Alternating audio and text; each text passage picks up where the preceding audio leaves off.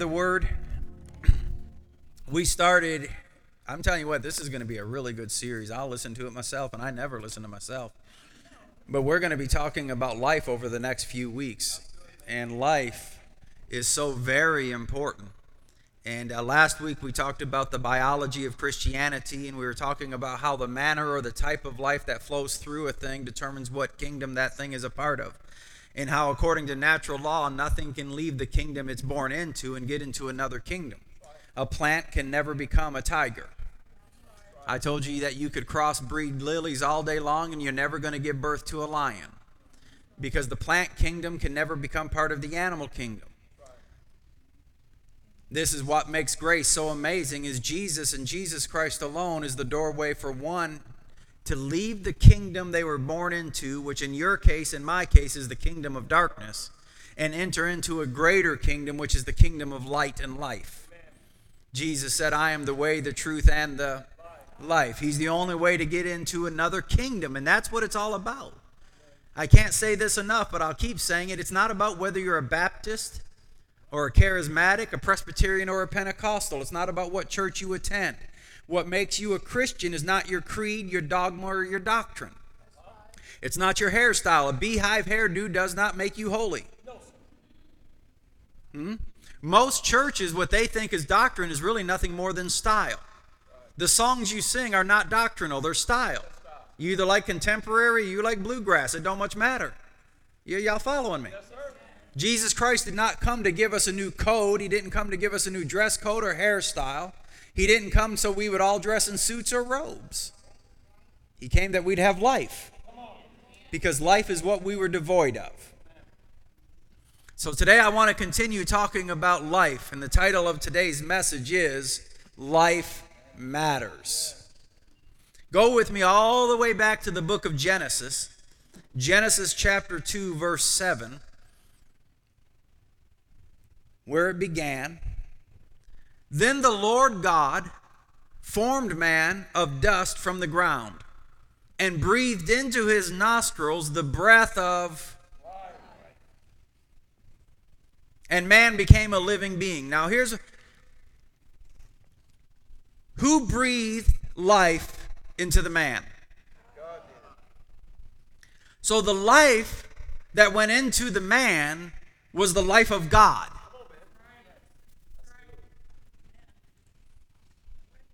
The Lord God breathed into a clay statue the breath of life. So it was the life of God. So man was energized and made alive by the very life of God. In that breath was the essence. Everyone say essence. And I want you to hold a mental note on that word because we're going to come back to it in a little bit. The word essence, listen to this, is defined as the intrinsic nature or indispensable quality of something, especially something abstract, that determines its character. So here's what the character of Adam was determined by the life that was in him. Listen. Adam, remember Psalm 8? What is man that thou art mindful of him? You have made him a little lower, just a shade lower than Elohim. The psalmist is saying of the original man, he looks like you, he walks like you, he talks like you. In fact, he's so much like you, he's only a shade lower. Adam was like God not because of rules and laws and dictates. He behaved like God because he had the life of God. That intrinsic essence of God formed the character and the nature of Adam.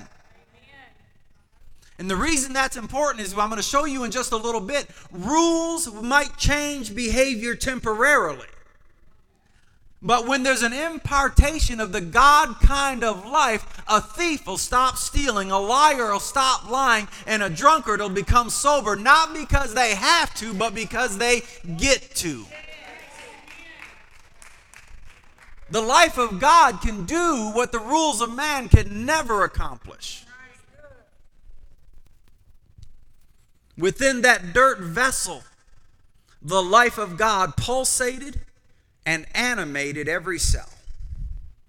But if we'll jump down just 10 more verses, same chapter, Genesis 2, verse 17. But from the tree of the knowledge of good and evil you shall not eat. For in that day, now hear me when I say this, not before that day, in that day. In other words, God is saying, I'm establishing some boundaries for you. Now understand this, boundaries are meant to protect life, not diminish pleasure. Boundaries are meant to protect life, not diminish pleasure. In fact, the psalmist told us that in your presence is the fullness of joy, pleasures forevermore. Where? In your presence. So God was establishing boundaries not to diminish Adam's pleasure, but to protect his life. For he said, in that day. Now, Adam, if you don't do it, it ain't going to happen. In other words, God did not ordain the death of man. God did not ordain misery, poverty, and sickness. God said in that day that you violate the boundaries, you're going to divorce yourself from the source of the life that gives you your character and your nature. And in that day, in dying, thou shalt die. Death will set in. Y'all following me? Adam exchanged, listen to this, Adam exchanged the eternal for the mortal. And from his time onward, humans sat in darkness, afraid of death. Because everything died.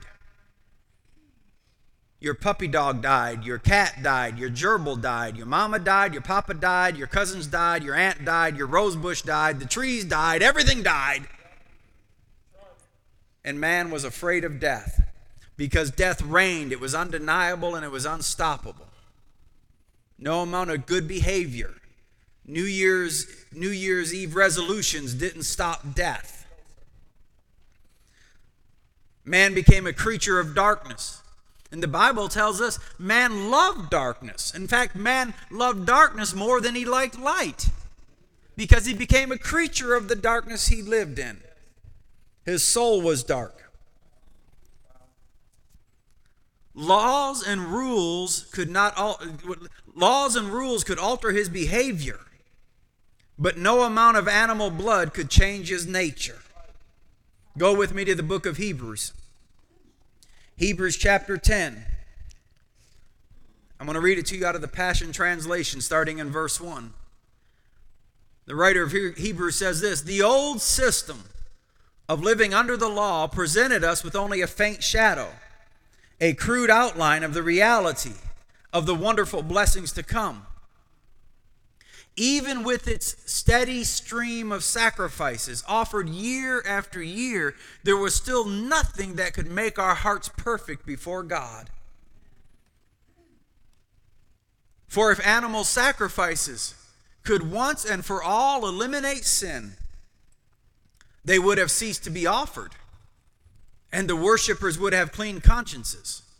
Instead, once was not enough. So by the repetitive sacrifices year after year, the worshipers were continually reminded of their sins with their hearts still impure. Verse 4, for what power does the blood of bulls and goats have to remove sin's guilt? None. None. The law was very successful in influencing the behavior of the people. But rules can alter your style, but rules can never change your nature. Can never change the type of life. Everyone say with me, life matters. You see, because behavior doesn't move you from one kingdom to a next. I don't know about you, but if you do this, forgive me. But I watch people dress up their puppy dogs like they're babies.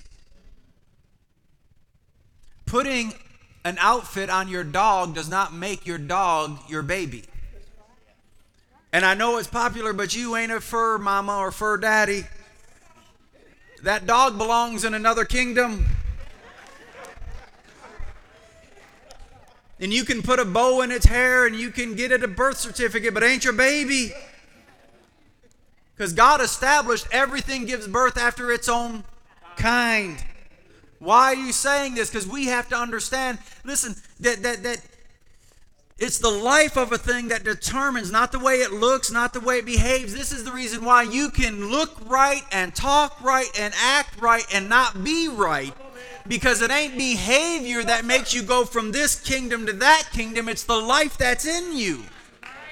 Life matters. And you might be able to fool me, but you ain't going to fool him. This is the reason why there's going to be some that say, Lord, didn't we do this in your name and that in your name? And we went to church every Sunday and we gave our tithes and we did all the right things. And he's going to say, depart from me because I never knew you. You weren't connected to me. Because life matters, not behavior.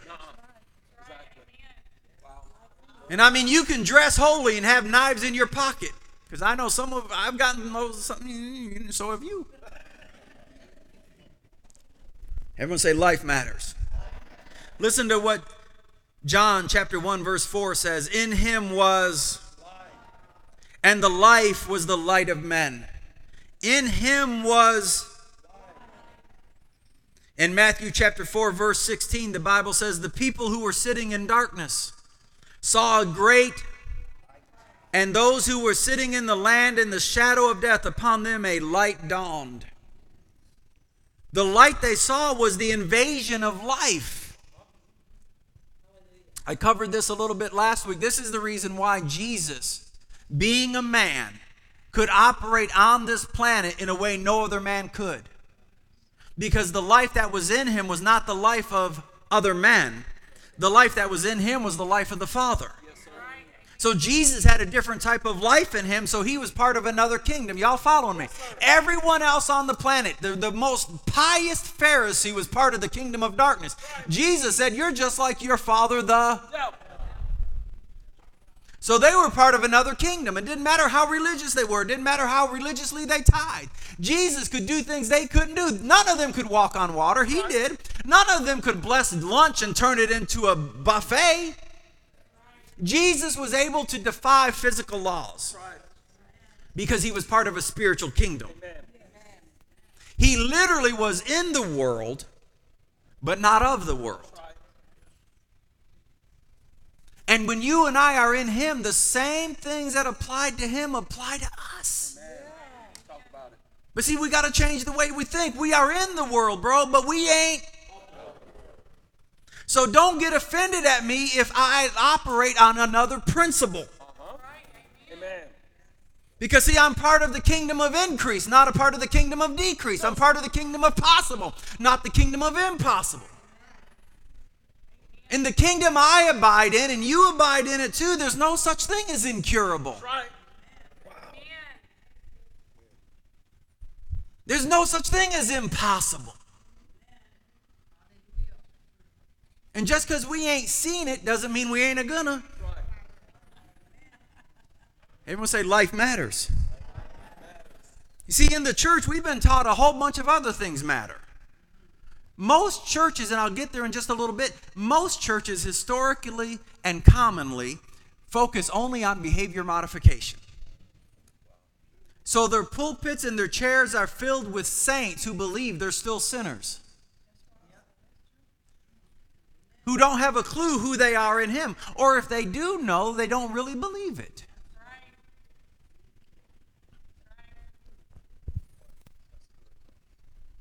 John chapter 5, verse 26. For just as the Father has life in himself, even so he gave to the Son also to have life in himself. This is the reason why the Bible refers to, and it depends upon what translation you read, that Jesus is either the second or the last Adam. Because the same thing that happened in the first Adam happened in the second Adam. The life that was in Jesus was the life of the Lord God. Man, this is important, y'all. And I'm only scratching the surface. We're going to be on it for a while. John chapter 5, verse 26 in the Passion Translation reads it this way, and I love this. For the Father has given the Son the power to impart life. Do you know how, of course you know, you were there when it happened. How many sermons have you and I heard that presents the gospel as if what Jesus gave us was another code, a list of do's and don'ts? And if we don't do this and we do this, this makes us a Christian. I want to say this loud and clear. Jesus did not come to alter your behavior. Wow. He came to give you life, and then when that life gains the ascendancy in your mind, you'll change your behavior. I don't need a list of rules to tell me to be holy, because the life within me is holiness itself. And as I learn to live according to the life that flows in me, holiness is a byproduct, not a mandate. It's all about life. And in too many churches, we just have never given life a chance. The Father has given the Son the power to impart life, even as the Father imparts life. And then, of course, you know we got to touch this. John chapter 10, verse 10. The thief comes only to steal and kill and destroy. I came that they may have and have it. I've came that they might have life and have it. I've heard preachers totally miss the it. And then they get off track, and I'll touch this next week, but it's a rabbit and it's furry and I'm chasing it. Abundance does not prove holiness. Talk about it. He didn't say I've come that you might have life and abundance, because you can have abundance and not be holy. Come on, man. Talk about it. No, I do believe holiness and life will always result in abundance. Yes, sir. But you might not use it to be flamboyant. You might use it to be effective. Yes, sir. Selah. But Jesus said, I've come that you'll have it. It. What? Life. Yes. In every fiber of your being, in every cell of your body. So I'm going to give you so much life that those who are in your vicinity and they're sitting in darkness, they're going to see a great light. Because you will be as he is. Because the life that's in him is in you. And we got to major in this. We can't minor in this stuff and make it about rules. We got to major in this. The thing that energizes me is his life. Jesus came to impart life. Listen to this. Life eternal was what man lacked, and life is what he needed. Man did not lack rules, regulations, or laws. When Jesus entered the planet, there was no shortage of religious systems. Every culture around the world had its own religious system. Religion is not what the world lacked. Life was. Man had no life and sat alone in the darkness without God and without hope. Then Jesus comes along and he says something really weird. He said a lot of weird things, to be honest with you. But this one, he said, eat of my flesh, drink of my blood. What was he saying? He was saying, partake of me. Yes, sir. Partake of my essence and you'll become like me. 2 Peter chapter 1, verse 4. Listen to this. Is this okay this morning? Yes, sir. For by these he has granted to us his precious and magnificent promises, so that by them, by the promises, you may become partakers of my divine nature. Is that not what the Bible says? Partakers of the divine nature. Partakers of the Divine nature. Listen to John chapter 15, verse 5 out of the Passion Translation. I am the sprouting vine, and you are my branches. As you live in union with me as your source, fruitfulness will stream from within you. I like that. He's saying, as you live, the life that flows through the vine, when it flows through the branches, bearing fruit is going to come naturally. Yes, sir. You will live supernaturally, naturally. Almost as if without effort. Because it's just natural. If the life of God is flowing through me, then the character God manifests in me. Yes, sir. And it's not about me giving a sacrificial offering or confessing the same thing 502 times. Come on now. I'm going to beat up on the Word of Faith movement a little bit because I come from it. But we turned faith into works. Yeah, that's right. Well, you want to know why I walk in this power and this holiness and I got my new suit? Because I confess that scripture 1,000 times. Well, bravo. Good for you, bro. Why didn't you do it 1,001? Or what happens if you'd only done it 999? Do you suddenly fall short?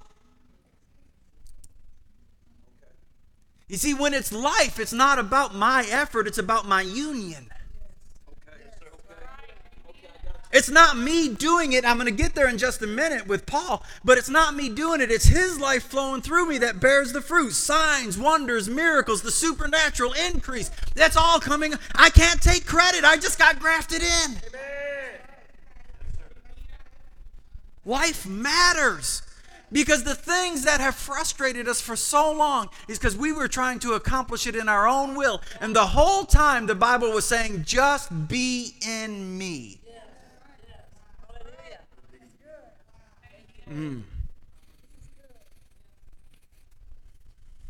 But when you live separated from me, you are powerless. Now, I got to touch on this because, when we read in the English Bible, we read certain words, we think they're all created the same. Like if we read life, life, life, life, life, all life is life, and that's just simply not true. Because in the Greek, there's primarily 4 different words. They have some derivatives, but there's primarily 4 different words that are translated in the English Bible life. But they don't all mean the same thing. The first one is suhe. Suhe means natural life. It's the life of your puppy dog that you dress up and think he's your baby. The second one is bios, and that's the one we touched last week. Biology. It means the manner or type of life. The third is anastrophe. Anastrophe is used a lot in the New Testament, and it means behavior, the way you act. Paul in Galatians chapter 1, I'm just going to read this verse so you'll see it used because it's used many times. Paul said in Galatians chapter 1 verse 13, "For you have heard of my former manner or my behavior, the custom of my life in Judaism." One translation said it this way, "You know how I used to act."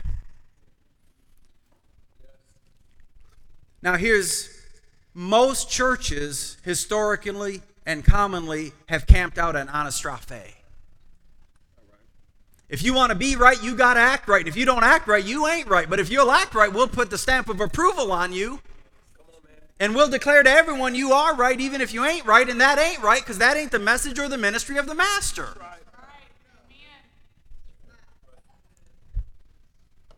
Because Jesus did not come to present anastrophe.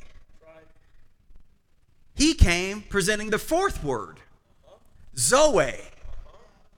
He didn't say, "I've come that you might have sue," or bios, or anastrophe. He said, "I've come that you might have zoe, the God kind of life."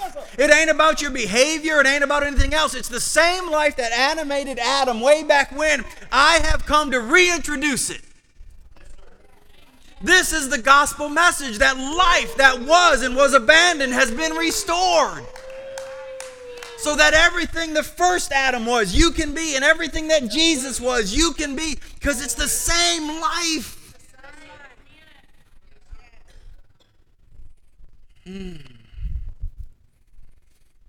Jesus said, "I've come that you might have zoe and have it." That God kind of life. This is the reason why John would say later on, "As he is, so are we in this world." See, this is what makes grace amazing. It's not a list of laws and rules and dress codes. It ain't about whether you wear a red suit, no suit, tight jeans, or loose-fitting jeans. Some of you ought to get loose-fitting ones. I got some jeans, I put them on, my wife goes, I'm like, why not? They fit just fine. Of course, I won't breathe through the entire sermon. My wife just looks up and down and goes, take them off. But I digress. It ain't about your dress. It's about the manner of life that flows through you. Everyone say it again. Life matters. Look at 2 Corinthians chapter 5, verse 17. Paul wrote these words, "Now if anyone is enfolded into Christ, he has become an entirely new creation. All that is related to the old order has vanished. Behold, everything is fresh and new." I'm telling you, this newness of life was so dominant in Paul's thinking, Paul couldn't even picture himself being the old man anymore. In fact, the very first verse I ever memorized, and I'm not going to quote it because then you'll say, I thought you memorized it. But open up your Bibles, Galatians chapter 2. This writing from Paul has always amazed me. Is this okay this morning? See, many of you have lived for years under a label God never supplied. You've allowed people to define you as one thing when God has called you something completely different. And in order to walk in the newness of life, we got to throw off that old. So Paul said this in Galatians chapter 2, verse 20.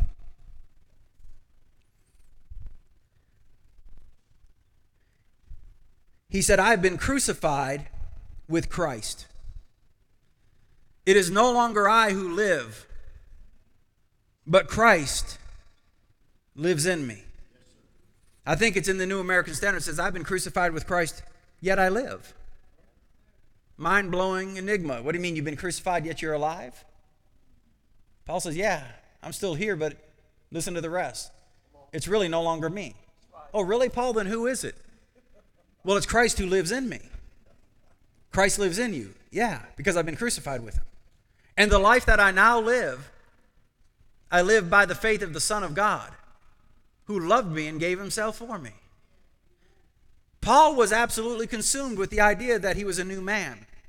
And the reason why he was able, some people have said, some scholars have said that Paul, the Apostle Paul, was the second most influential man to have ever lived. And all of us know his name, not because of his great intellect or his phenomenal physique. We know who Paul was because he changed his world, and the reason he changed his world is because he operated as a new man. If you want to change your world, if you want to affect your generation, you can't do it because of your intellect or the powerful limbs you have. You've got to do it because that newness of life flows out of you and impacts your generation. The reason why Paul was totally overcomer is because it didn't matter what happened to him. If they stoned him, he walked away. If a snake bit him, he shook it off in the fire. Because Paul was absolutely convinced he was a new man and that old self had passed away. And it was the life of Christ in him. This is the reason why he could say some things about sin no Pharisee would say. He would say things like, you know what, sin has no place in me. It has no dominion over me. Y'all might as well just consider me dead to sin. Sin ain't got nothing to do with me. That drove religious people nuts.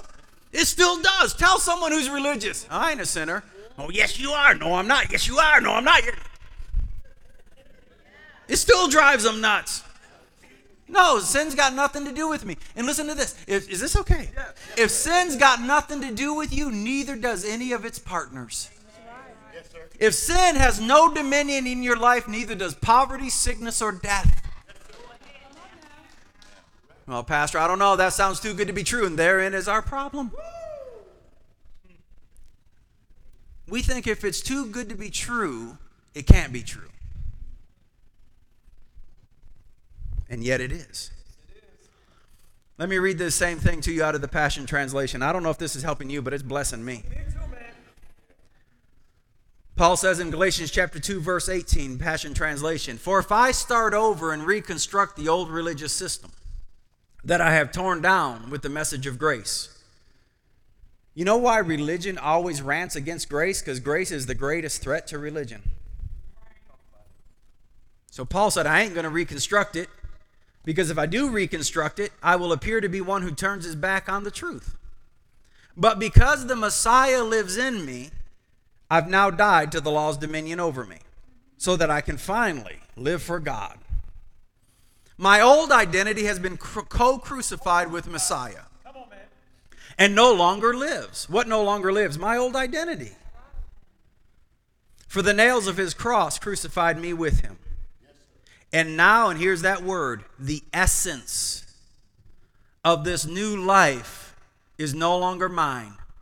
For the anointed one lives his life through me. We live in union as one. My new life is empowered by the faith of the Son of God, who loves me so much that he gave himself for me and dispenses his life into mine. The essence of all that Jesus was is in me. The essence of all that Jesus was is in you.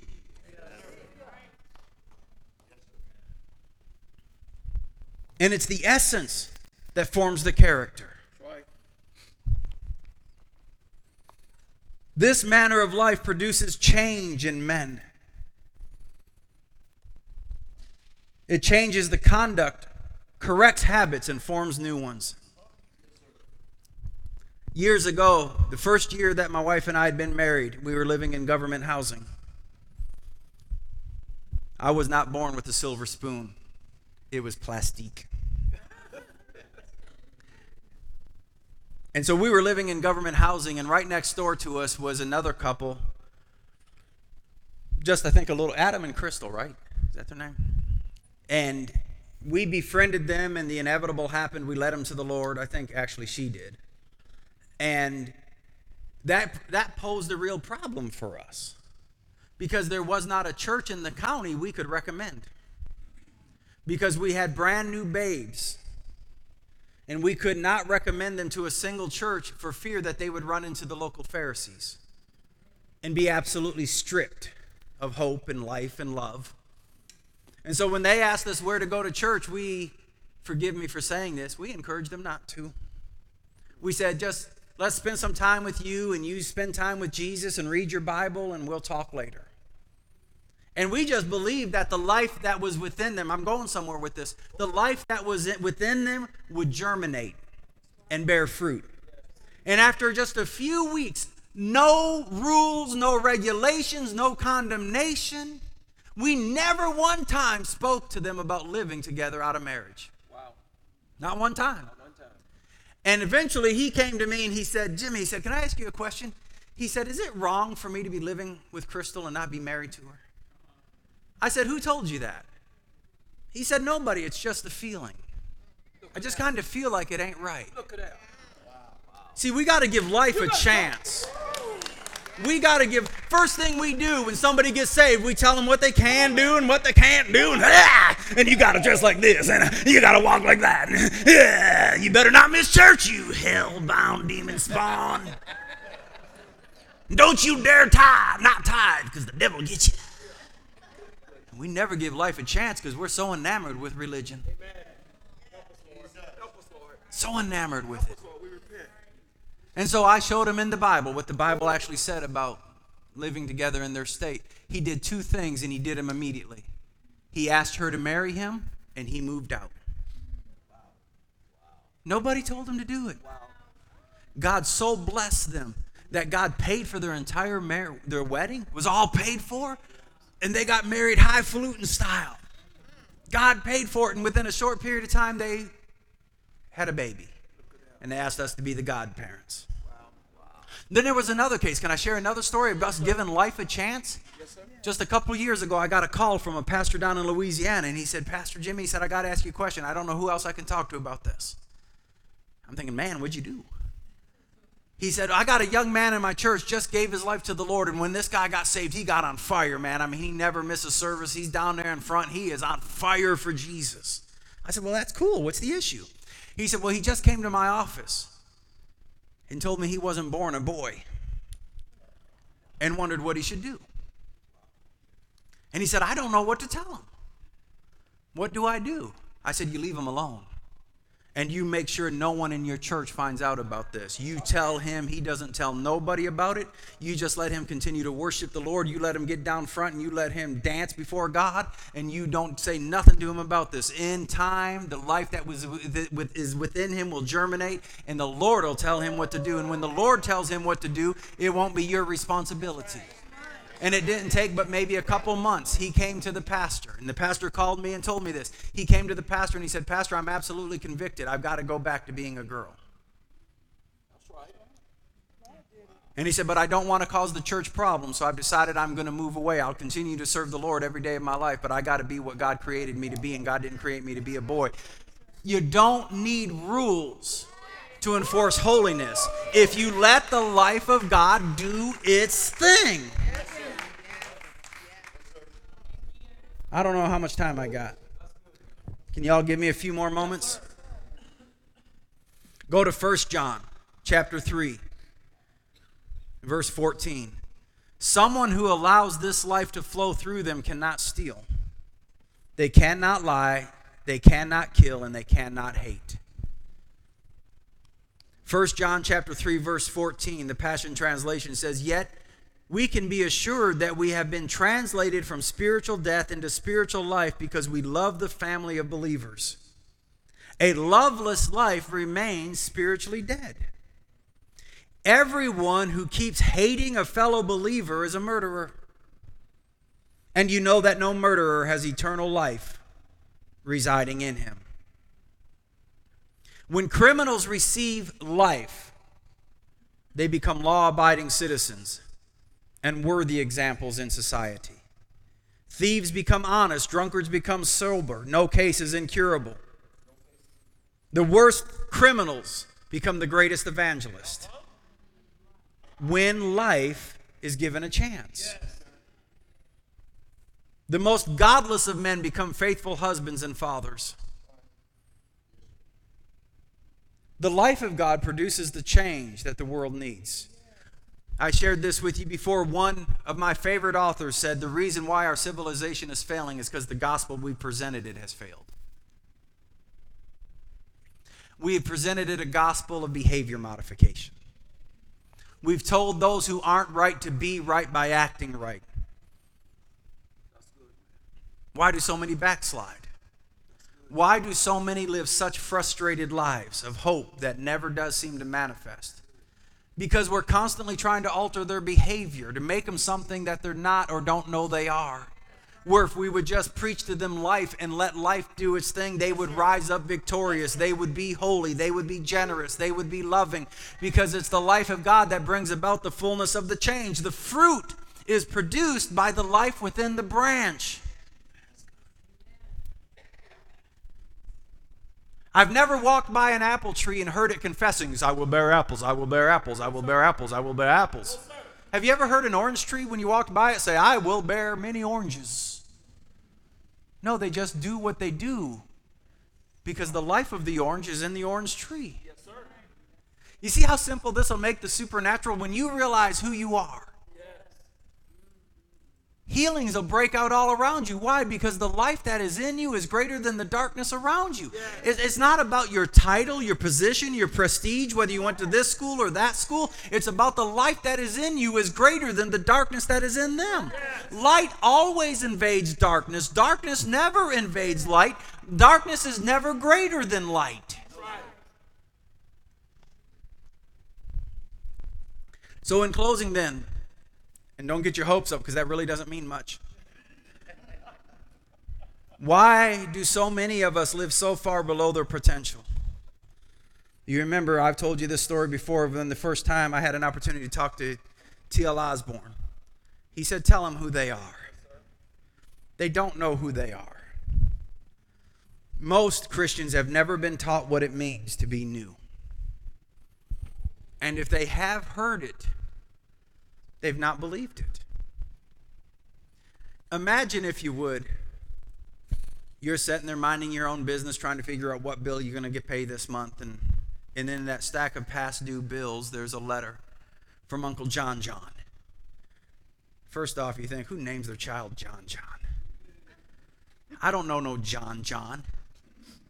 But you open it up and you know it's got to be a scam, because it says that your uncle 3 times removed on your mama's side, who you ain't never met, died, and he didn't like his own children, so he left you a lot of money.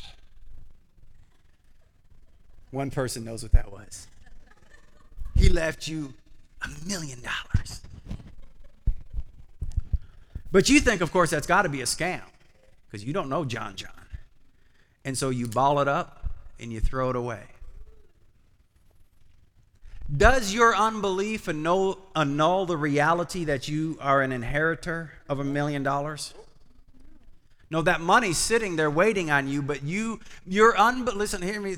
See, our unbelief of a biblical truth does not annul the truth of the Bible. It just simply prohibits us from benefiting from that reality. So if we get a letter that says you don't ever have to worry about what bill you're going to pay anymore because John left you a lot of money, and you ball it up and throw it away, it doesn't matter. To the truth is still there. You're rich. You're just living like poor because you decided not to believe. Right. So if somebody like me stands up here and tells you you have the fullness of Christ abiding within you, you have an anointing and it's of the Holy One, and you don't need any man to teach you, because the life that is in you will guide you into all holiness and all truth, and you decide not to believe it, it doesn't annul the truth. It just prohibits you and I from benefiting from that. You are already an overcomer. You are already victorious. You already have life within you. If you could see in the Spirit, you glow, baby. You're like the ever-ready bunny on steroids. There ain't a weapon been formed that you can't overcome. There ain't a wall you can't break through. There ain't a city you can't take. There ain't a problem you can't fix. Because the life of God is in you. We just got to believe it. I'm closing. Ephesians chapter 2, verse 1 says, He has made you alive, who were once dead in trespasses and sins. The same verse out of the Passion. And His fullness fills you, even though you were once like corpses, dead in your sins and offenses. His fullness. Everyone say fullness. That ain't halfness. That ain't a portion. His fullness. John chapter 1 verse 16. For of His fullness we have all received. Wait, that can't be right. For of His fullness all pastors have received. Oh, for of His fullness all apostles have received. No. Of His fullness, all well-known televangelists have received. No. For of His fullness, we have all received. From the lowest to the greatest, from the most well-known to the most unknown, we have all received His fullness. If we have His fullness, what part of Him do we lack? Is it possible that we are more than who we thought we were? And grace upon grace. But I'm convinced that as the church as a whole, we're not fully convinced of this. And don't get mad at me when I say this, because I'm not the only one that said it. Kenneth Copeland has said it, and Andrew Womack has said it, and others have said it. So when I say it, if it gets you mad, write them first. All you have to do to realize that we don't really believe this is listen to the songs we sing. Listen to the songs that are popular on Christian radio and in the church. Lord, I'm so empty. Here I am, helpless and hopeless and void. Just meet me, fill me. And we clap. Andrew Womack, I was listening to him one time, he said he hates songs that say how desperate we are. And here's the reason why. He said if you look up the word desperate, it means to be hopeless and in an impossible situation. Well, Lord, I'm desperate for you. Where'd he go? He said I was never going to leave you and never forsake you. You see what? So If we were convinced that everything he is, I am, I would never ever sing a song about being empty. I would never ever sing a song about my cup being empty. Here's my cup, fill it up. Bro, you already filled it up, Lord. I am filled to the fullness of God. Every cell in my body vibrates with your life. The fullness of the Godhead abides within me. Yes, sir. Yes, sir. The songs we celebrate by far and large, they're unbelief set to the melody of music.